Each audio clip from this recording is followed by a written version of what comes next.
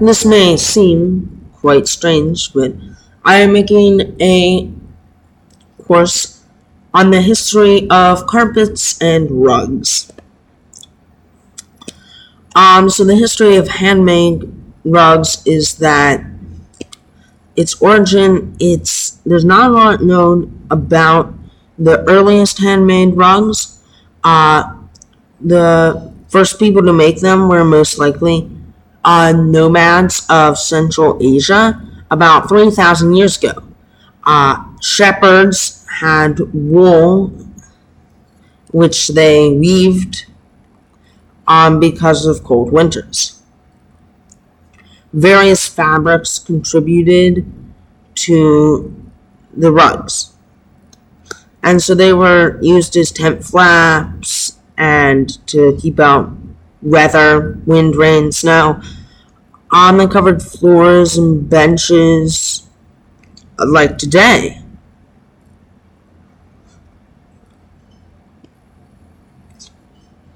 So the hand-woven tradition, they're currently hand-woven today, sometimes in Siberia. Some rug designs even date back hundreds of years.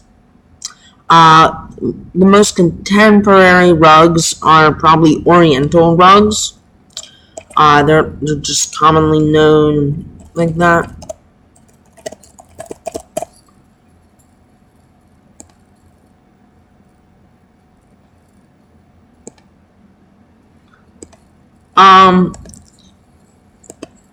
Okay, so that's just like the very start of rugs. The nomads.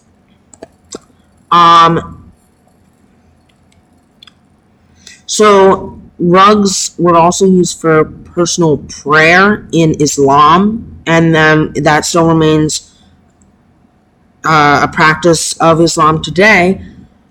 When Islam spread to Spain and Eastern Europe, rug making went with it. Hard-knotted rugs were associated with luxury and riches, and so they can also serve as focal points in living areas, boardrooms, or luxury places. Woven carpets are made of extremely dense wool or silk. They have a lot of versatility in the way that they're designed. Traditionally, though, they designated village source or some type of other tribal thing of tribal importance. Most likely the municipality, though. The commercial carpet industry started in England, and so people made towns of places in England. So like Axminster and Wilton got rugs. Axminster carpets, some of the best known carpets besides Orientals, are shown and remembered because of heavy backings made from jute, cotton, or various other man-made fibers that formed lengthwise ribs. Many places today still use Axminster carpets. Erastus B. Bigelow created the power loom to create Wilton carpets in 1848.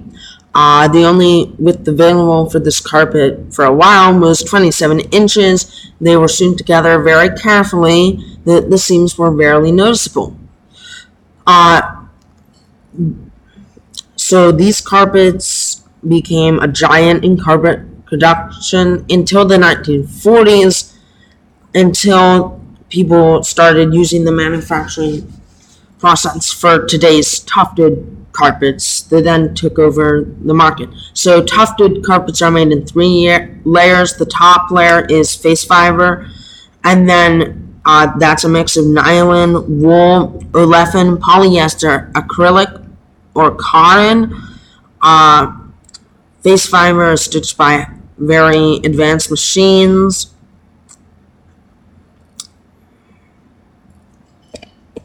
So, the history of weaving in Africa. So there was weaving in Central Asia, as I previously mentioned. But African textiles showed a lot of cultural heritage to people living there. Ancient Egyptians used looms in about 4000 BC at the earliest. They wore linen clothing made with fibers from flax plants. Nubian people wore cotton, beaded leather, and linen clothing. That region across the Nile was a big deal in cotton manufacturing, and it has been domesticated in eastern Sudan. Cotton was the textile that was most popular in the Sahel region and was used to make clothes for both genders.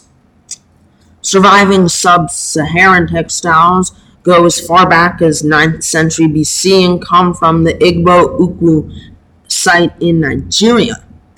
Many of these old weaving techniques, along with their patterns and styles, are still used today and remain an important part of that culture. Traditionally, women would spin thread and dye yarn. Those were made from natural materials like animal hair, plant fibers, tree bark, and the men would do the regular weaving.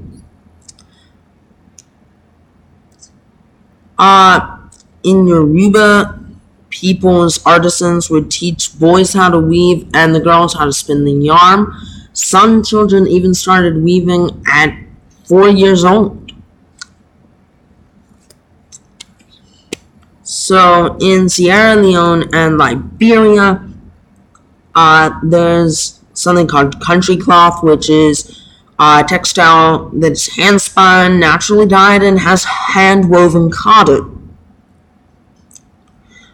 So traditional looms were used to create 4-inch wide and 36-yard long strips of cloth, which could be white, beige, or another naturally dyed color using kola or indigo blue dyes. Artisans would usually have the weft undyed, and the produced cloth would feature linear or colored stripes. So Oriental rugs started as carpet hand-knotted rugs in Asia.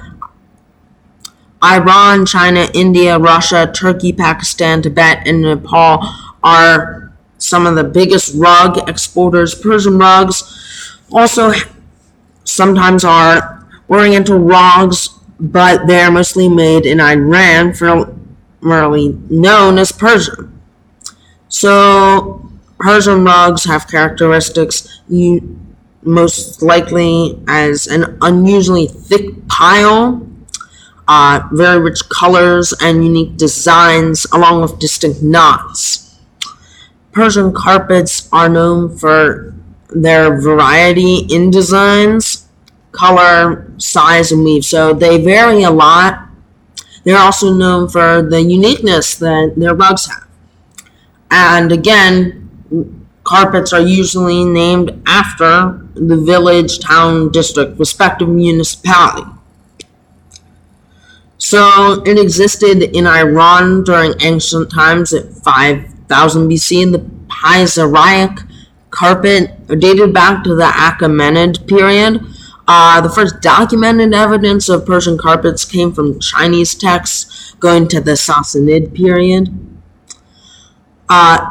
So historical records have shown that the Achaemenian court of Cyrus the Great was decked with magnificent carpets. That was over 2,500 years ago. Alexander II of Macedonia was said that it really liked carpets in the tomb of Cyrus the Great. Some of the common symbols and colors of these are ram horns, which signify male fertility, deer signifying well-being, bats signifying happiness, dogs as protector of noble places, stags meaning long life, duck for a faithful marriage, camel for wealth, crab for invincible knowledge, elephant for power, butterfly for happiness, and fish for abundance and prosperity. Some of the plants that are used as symbols are bamboo for wealth and honor, pomegranate for fertility, iris for liberty, and carnation for wisdom. Colors: red signifies happiness, green signifies paradise or sacredness, and brown signifies fertility, and white purity, peace, or sometimes sadness.